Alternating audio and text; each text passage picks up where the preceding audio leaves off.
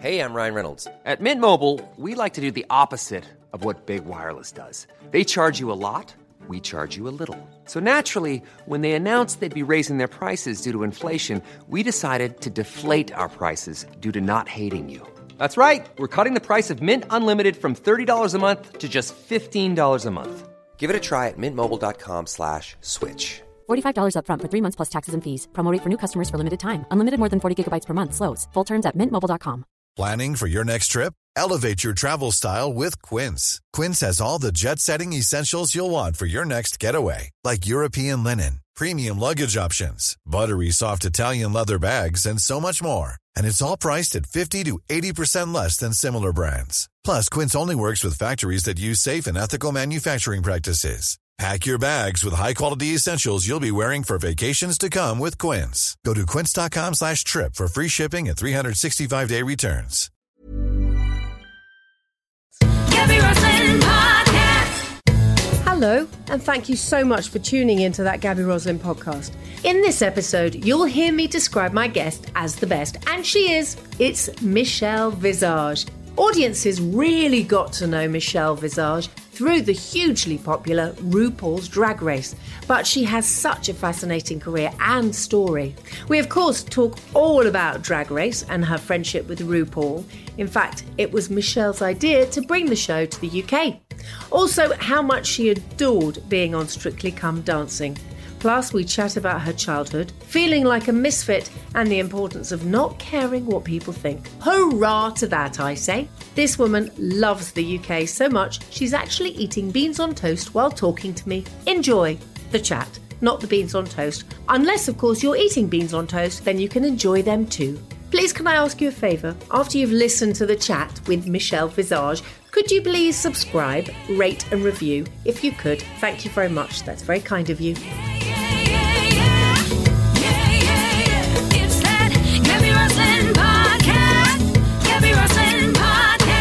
Michelle, you are just the best. That's it. That's the headline. That's the top line. You're the best. Well, what did I do to deserve that, Gabby Roslin? So I've been watching you for a long time. My 19-year-old daughter never gets excited about anyone I ever interview on TV, on radio, or podcast. And now I'm cool, Mum. Everything's, thank you for that. My 13-year-old cannot believe that I'm speaking to you. Aww. My father, who's in his 80s, fell in love with you on Strictly last year. So all in all, you're just the best. That's it. It's simple. I mean, what a lovely thing to hear and what a lovely way to start a conversation. I mean, you can say anything now and I could never hate you for it.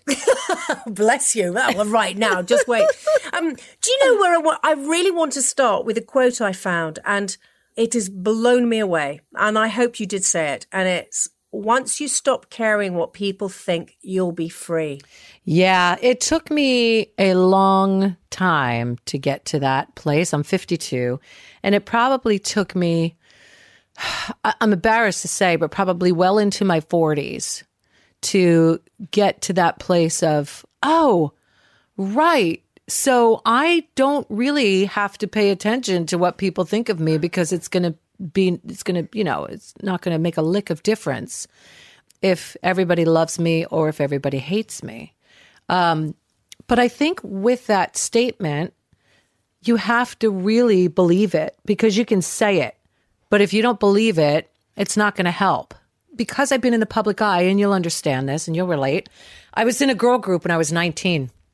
And I remember, performing in arenas.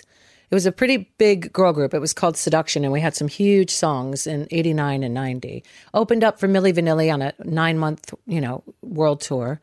Obviously, they were massive and selling out arenas. So it was an honor. But I remember if there was one person who wasn't paying attention or had their back turned, I would work 10 times as hard to get that one person to love me, to want me, to pay attention. And completely ignoring the 10,000 other ones that were screaming and freaking out and pouring love and adoration at my feet. And that's fundamentally dysfunctional. As a society, we are teaching our youth to pay attention to the negative comments. Yeah. and take them as gospel. And herein lies the problem. Absolutely. And I mean, that really does worry. I mean, you were 19, as you say. So I know you've got 2 girls as well. And I've got teenage girls. And there's no way that a teenage girl will listen if you say, stop caring of what people think, you'll be free. I mean, I've read, I want to talk to you about your teenage years and being awkward and being bullied. And I was so shy and I was always worried what people thought. And surely at 19, it's understandable. There you were, thrown into the spotlight. You are going to worry about what people think, and you are going to take it to heart if there's nobody there saying to you, don't be like this. And there wasn't.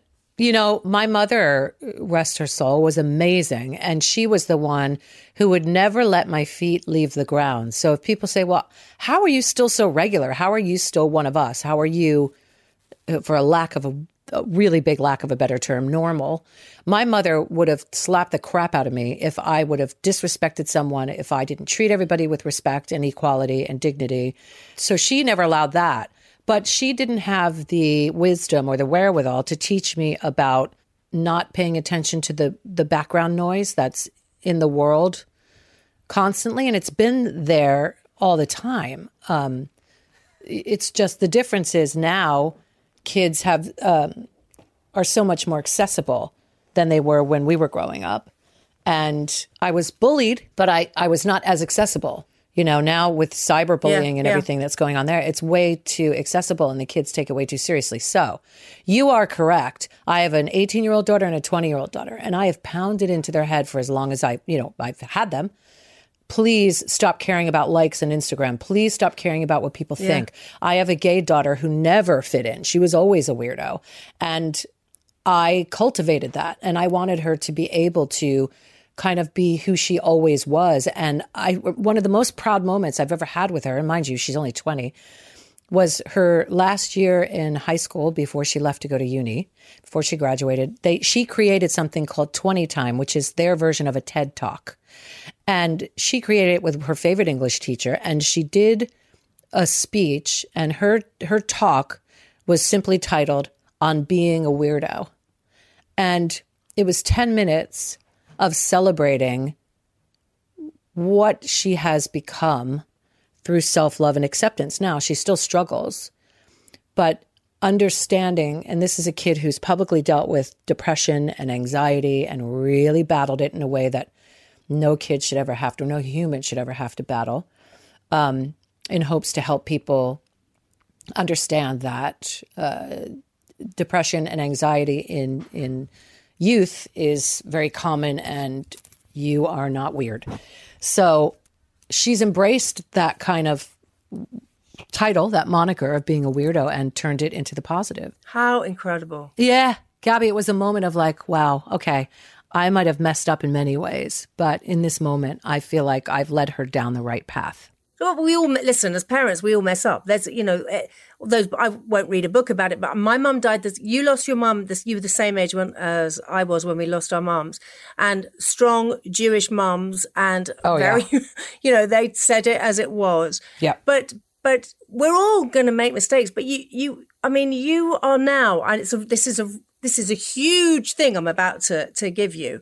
But I think a lot of people out there see you as their mother. I mean, that's probably the word that they wouldn't use, but you're out there speaking up for them, no matter what their sexuality, no matter what their color, no matter what their religion, no matter whether they are into the plastic surgery, not into plastic. I mean, I've heard you today. I've just been reading everything about you. I've watched everything about you, and it's as if you are taking care of everybody. Were you like that as a child? Even though you were this awkward teenager, you have this nurturing effect. Just watching you're nurturing all the time. Thank you. No, I was the opposite. I was very selfish. And I think my mother was a nurturer. Now, I'm adopted. And I think my issues of selfishness and the need for approval and the fear of abandonment come from, imagine being a child who they say that you can feel and hear things in utero. Imagine being in utero. You have carried your children, yes? Yeah. Okay. And I've carried mine. I'm adopted, so I always ask that question. But imagine being a mother who is carrying a child, knowing that they can't afford this child or that they don't want this child, that this child was unexpected, whatever, but they have to go to terms with it, come to term, go to full term with the baby, give birth, and then immediately hand it off.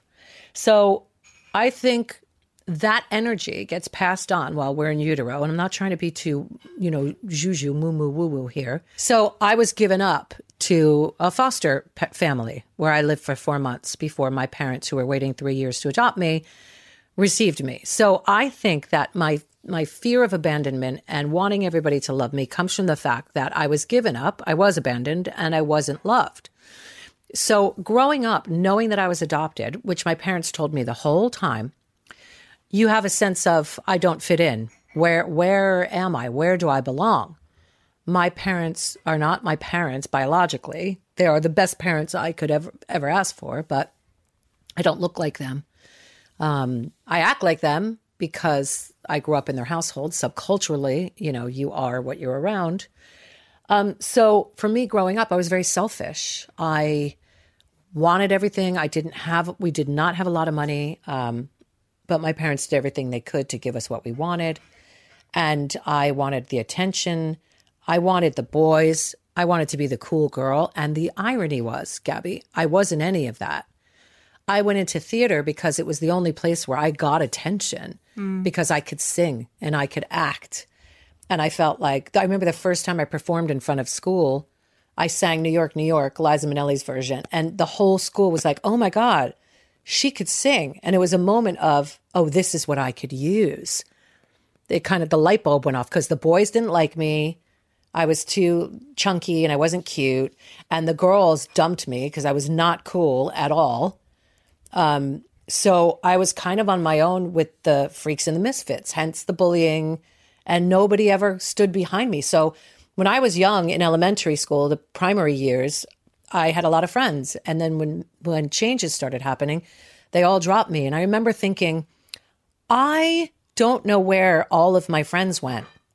So when I get bullied or beat up physically, there was nobody getting my back. I had people that I grew up with who wouldn't protect me, and I didn't understand why.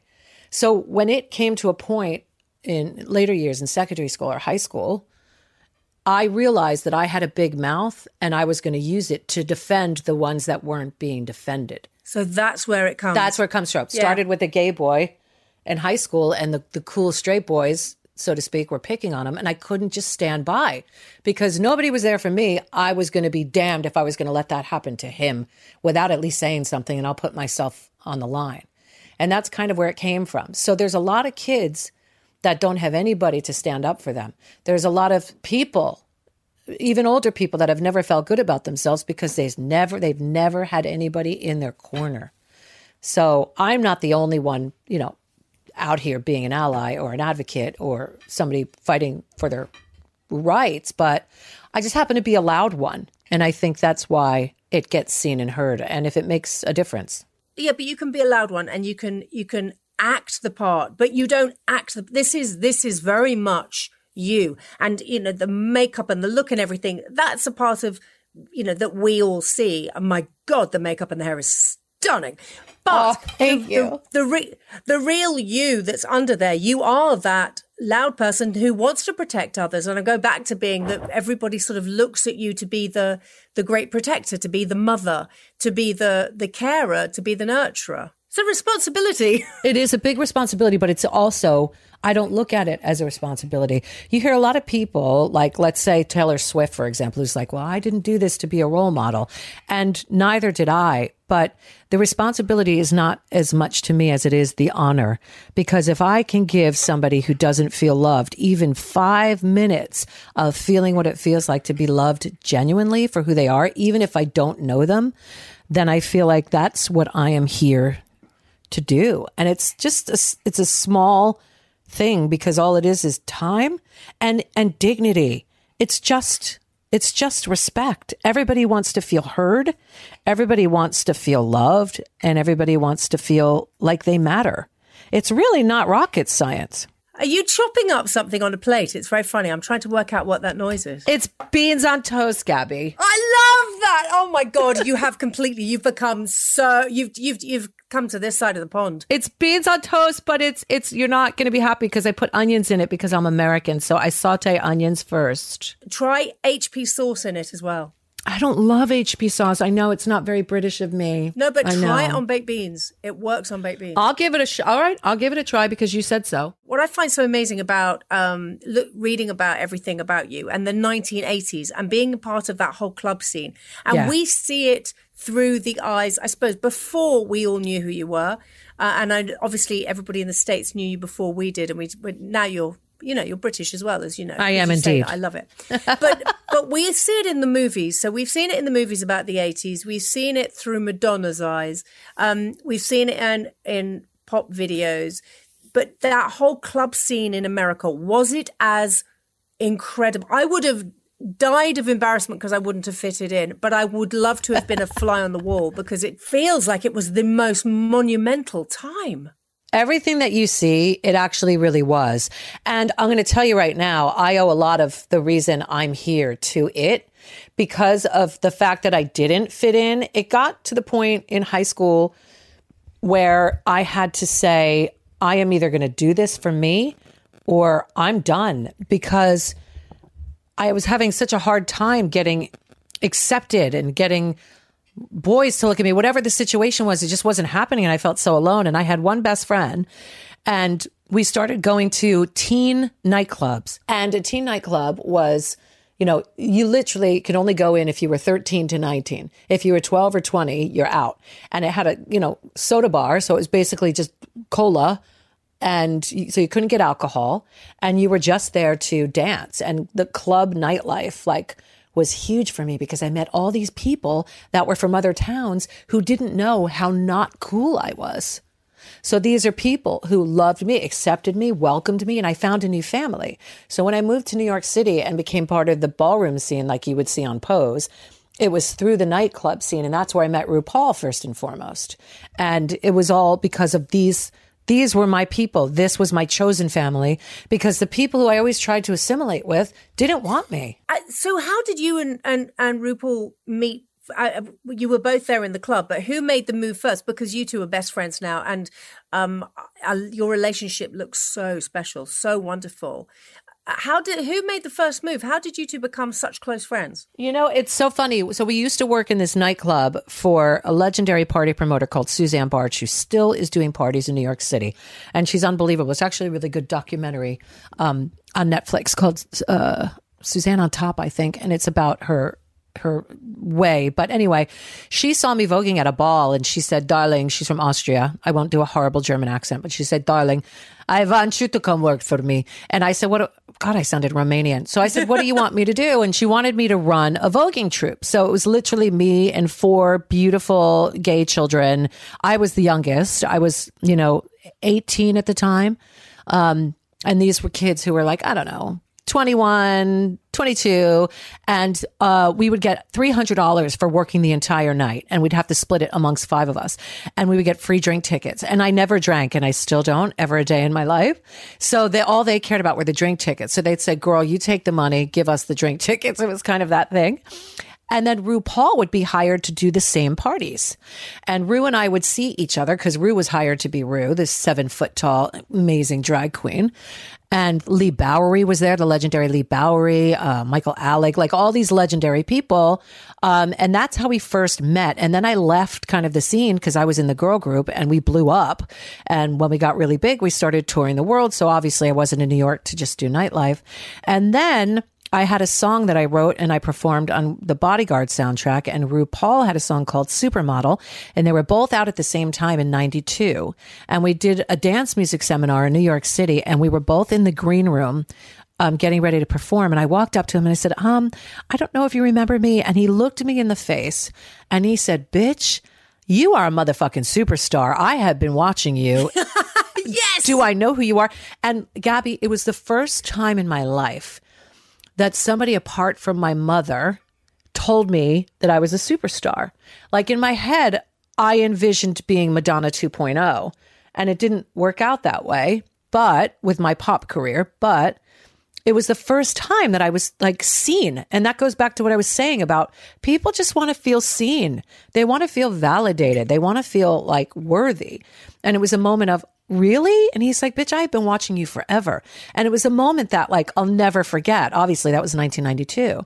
And then time went on, the music career kind of went a different path. And I ended up starting a career in breakfast radio. You are brilliant on radio. Wow. Oh, thank you. Well, you and I have had this conversation. I think you should be on radio too all the time. Oh, thank you so much. You're so sweet. That's really kind of you.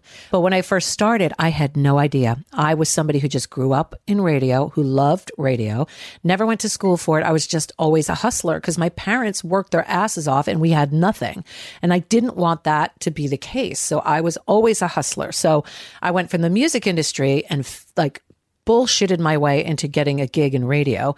They auditioned me for a brand new radio station, a huge megawatt radio station in New York City. All of the people were in from Chicago that were launching this, millions of dollars in this launch. And I auditioned and I had no idea what I was doing. Faked it all the way through. And then the next week they were auditioning somebody else for Morning Drive. And they said, oh, let's try Michelle doing the traffic. Traffic?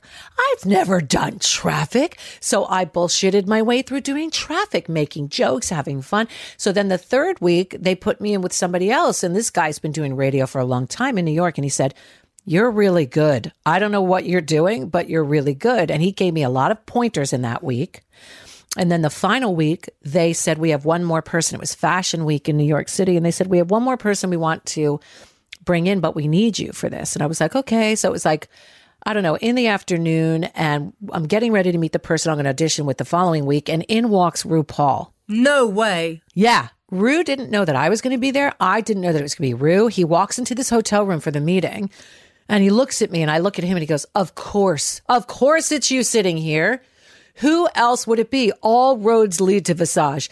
And that was in 96. And then he brought me in as his sidekick on his talk show on VH1 back then, which was a groundbreaking talk show. You know, you have this black drag queen on this talk show that was hugely successful. We were the number 2 show after, if you remember the iconic pop-up video. Yeah, but I've been sitting there watching this old talk show of yours this afternoon. It's fantastic. Yeah. So then we started working together in 96. And we never stopped. I stayed in radio for a long time, and he left the business for a couple of years. But then when Drag Race happened, I was doing mornings in Miami, and he said, this is what we're doing. Please come be a part of it. But they wouldn't let you, though, would they, at first? They wouldn't let me, Gabby. I had signed, okay, as you know, in broadcasting, in America, you may not know this, you get contracts. And most contracts in radio are a year. So it's not unlike being in the military where you're living here for 1 year, you're here for 2 years. My kids were very young, and I got a 5-year deal. So I couldn't pass it up. So I moved to Florida, the last place on earth I'd ever want to live. And I started doing Morning Drive there. And the boss that hired me got fired like not quite a year into my 5-year deal. And they brought in somebody who's like a conservative Bible thumper type, which is fine. Everybody is entitled to do their own thing, but this was not going to work with my very pro-gay stance. So when I asked him to be not let out of my contract, but be able to take my 2 weeks vacation in America, you only get 2 weeks vacation on the radio, and 1 week is Christmas. Oh, my word. I know, and they can't be together. Gabby, I had 2 children via C-section, and I only got a week off for each child. You are kidding me. No, C-section, 1 week off. You went back to work a week after having your baby girls? 1 week. They were still on my breast, and I was back at work. It's disgusting the way our country handles stuff. So with that said, I went to my boss and said, I just need 2 weeks off. You don't even have to pay me. Just 2 weeks so I can go do this show. And he asked me what it was. And I told him, he said, oh, that's not a good look for our radio station. I don't think so. And I said, you what? What? I looked at him. I said, oh my God, you're a homophobe. And he said, oh, no, I just don't think it fits in line. And I said, oh my God.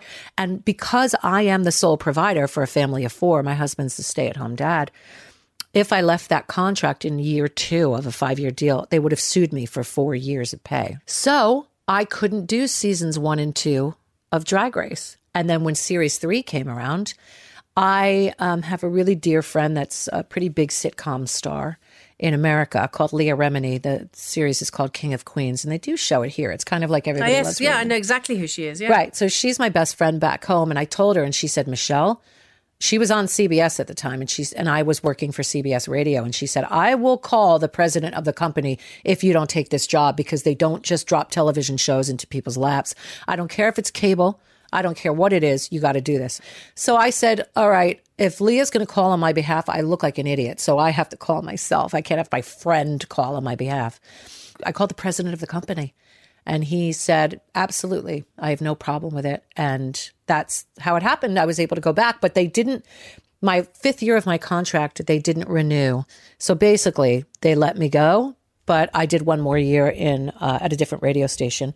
And then I walked away from radio and went strictly into TV. Leah and RuPaul both said, you belong on television. Stop wasting your time chasing that gig. Yes. Yeah. But actually, no, because you can do both. And you do both. And you do, as I said, I think you're fantastic at radio. But the thing about Drag Race, and I hate it when people say, oh, did that change your life? When people ask me about shows that I've done. But in so many ways, it was just, it was the next step for you. But it was a big step, wasn't it? It was a huge step. It was the step I always wanted, Gabby, because I did do television in New York, right? So I did VH1 with RuPaul. And then when VH1 saw me on his show, they used me as like a VJ / red carpet person. So anytime there was a movie premiere or the Grammy Awards, I would be on the red carpet. So I always wanted to be in television, not radio. I love radio, but television is what I always wanted to do, be an actress. It's what I trained to do. It's what I went to uni for musical theater and to be an actress. So when television started, it was like, this is what I was meant to do. And then it never quite took off in New York. And then I had my kids and that's, that old story. So I just focused on radio. So then when the TV show started, Ru said, you need to move back out to LA. Because I lived in LA for a few years doing radio. He said, you need to come back out there. You belong on television. You are a star. You do what nobody else does. You have a gift that nobody else has. You need to be out here. And I walked away. And I walked away with no money, really. All I had was the money that I had in the bank to live off of. And it was really dodgy until Drag Race really started to take off. And that show is, I'm going to use a strange word, but it's a really special show. It's a very, it's like nothing else. And that's why I think it works so beautifully. Yeah. All the queens are fabulous. I've had so many of them that I've interviewed on TV or on my radio show, the American ones and the UK ones. And put me in a room of drag queens, I am the happiest person. Same. That's why you and I are sisters. Oh, my goodness me. Now, am I right that it was you that said, I want to do this in the UK? You pushed and pushed and pushed for this. Yeah. So the reason I did Celebrity Big Brother was because I wasn't really known except within the gay community. I didn't make Katie Price money, so I didn't do it for the paycheck. My goal, I have been in love with Your Fair Country since I was 13 years old. Like I told you, and I'm not trying to cry poverty, but my family did not have a lot of money. We were lower middle class. We weren't poor, but my parents worked. And the one trip we went on as a family was a trip to the UK when I was 13 years old. And we split it amongst me wanting to shop and my brother wanting to see castles. My father rented a car. I remember trying to get petrol for the first time, him hitting the tank. Like it was a nightmare. But I can't explain the connection I had with this country. And I still do. I get off the plane at Heathrow and I'm like, oh, okay, I'm home. There's such a connection. And I don't know if it's in a past life. I don't know if you believe in that. I do. I was about to say that to you. I do too. I'm definitely British, English, or something in my past life, and probably Northern at that. But for me, there's just a connection with the people here. And it's such an honor to me to be able to be on BBC Radio 2, to be on Strictly. Like, it's not there's a lot of Americans who come here and do the token reality show, I'm a celeb, whatever, to be like, oh my God, I love the UK. But I actually properly love the people here. I love the culture here. I love the food. I love walking the streets. Like, I love it here. And I'm someone who could tell accents apart, not think Cockney's the same as Lancashire. Do you know what I mean? That's fantastic. I love it. So when Drag Race started to become such a big phenomenon and I would come over here to perform, the shows would sell out in 5 minutes like I was Madonna in my head. So I thought, you know what? British drag is so uniquely itself and so different from the UK, from the US. I feel like they deserve their own platform because these kids are so talented and they're not, because the show's based in America, they're not being able to be seen for what they are and how unique and different they are. So I did Celebrity Big Brother to bring attention to drag queens and drag world and, the art form known as drag. And that was the goal. And it took 5 years, but we never stopped pursuing it. So you just made those phone calls, those same phone calls that you made in the beginning and said, right, this has got to happen. Why did it take 5 years? Why didn't somebody just jump on this? They're crazy. They're crazy. It should have happened. But you work in television. It's the commissioners. Yeah, I know. So I know we've gone to every single channel, every single Sky. It was on E4. They showed RuPaul's Drag Race US on E4 at like 11 o'clock at night or 1 a.m. or something crazy. I went to Channel 4, Channel 5, which I did Big Brother on. I went to MTV. I'm not exaggerating, every single one. Jonathan Ross was helping at one point. Everybody wanted to see it done here. And the commissioners are like, oh, big fan, loved you on Big Brother, and you're great, but we just don't think it's our audience. And it's so ironic that it ended up on probably the most conservative company of all, the BBC, but I think they understood it. We have some wonderful female commissioners at the BBC, and these are incredible, strong women who really understood that this show is special. It is life-altering for so many people, and I'm not just talking about gay kids that are lost. I'm talking about kids that were like my age, 13, when I didn't fit in and feel like they have nowhere to turn, and they watch Drag Race and they go, yes, me too, I'm different too. And hetero couples and so many people love the show because it's so much more than people dressing up in drag. It's so much more than that. It's the tenacity of the human spirit and the stick-with-itness and determination for getting the most out of life that you can, despite what, societal norms have kind of put upon you. And you do that all the time, of course. You really do that. And I think, as I said, my dad, who's in his 80s, thought you were the most incredible thing on Strictly. He hadn't watched RuPaul's Drag Race. He does, Right, of course. There's no denying it. And I said, and I was sort of saying every week he'd say, oh, she's marvelous. Oh, isn't she lovely? I love the relationship with the two of them. She looks fantastic. So he loved all of that. And then there were kids who got you, and everybody suddenly, the people who didn't know you, they took you to their hearts. And you felt that because every interview I saw you doing around that, you were so thankful to be doing Strictly, so thankful to Giovanni. You loved Strictly, didn't you? Oh, honestly, I asked the exec, SJ, I said, can I please come back every year? Listen, I don't even have to compete. I just want to do the dances every week. Just give me a pro doesn't have a celeb. And can I just compete I had the best time of my life. Really? More than the other stuff? Oh, different because this is something that I challenged myself to, that I was completely out of my wheelhouse. Look, shaking your bum in a disco is very different to learning how to actually dance. So I've never done anything like that. So for me, it was like the best experience of my entire life. Okay, that's my husband's like, hello, getting married, having children. I'm like, calm down. That's not the point. The point is like, I never thought I can challenge myself to do something like that and be accepted and be like, the judges say such amazing things. It's like unbelievable. So when I watch it, and by the way, it's the only show I really ever wanted to do in this country. Celebrity Big Brother I did because I wanted our show to get made. Strictly I did because I want to do. I just wanted to do it so much. So it was the best experience. But you carried on dancing. You love it. You properly love it. People may or may not know this. I've talked about it a little bit. The launch show on Strictly, I hurt my knee and I had an MRI. And I was told that it was just inflammation, not an injury. So I danced the whole 11 weeks with a knee brace on, getting physio 3 times a week. And it turned out it was an injury. And I didn't find out till I left when I went to an orthopedic specialist and I needed surgery. Oh, my word.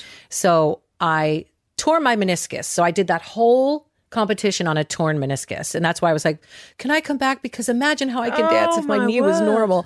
So I left. I went home. I had surgery. And the reason I'm telling you this is 2 weeks after my surgery, I went right straight back into dancing and I haven't stopped. I do it at least once a week for 3 hours, sometimes more. I have found myself through Latin and ballroom dance. Like I found this second part of my life, moving into the second half of my life, something that I really love to do. And it's so rewarding when you can leave a dance class going, oh, I looked good doing that today, or I mastered this that I've been trying. On Strictly, it's different. You get not even a week, you get 4 days to really learn how to do a dance, and you have to do that dance and then you move on to the next. So if you had to recall that dance, you'd be like, how did that one go? So now I can focus on it and really learn how to do it properly with a good knee. How amazing.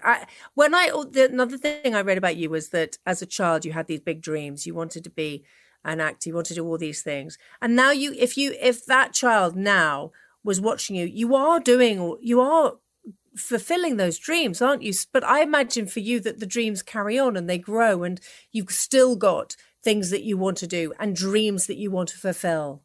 Gabby, what would we be without those dreams?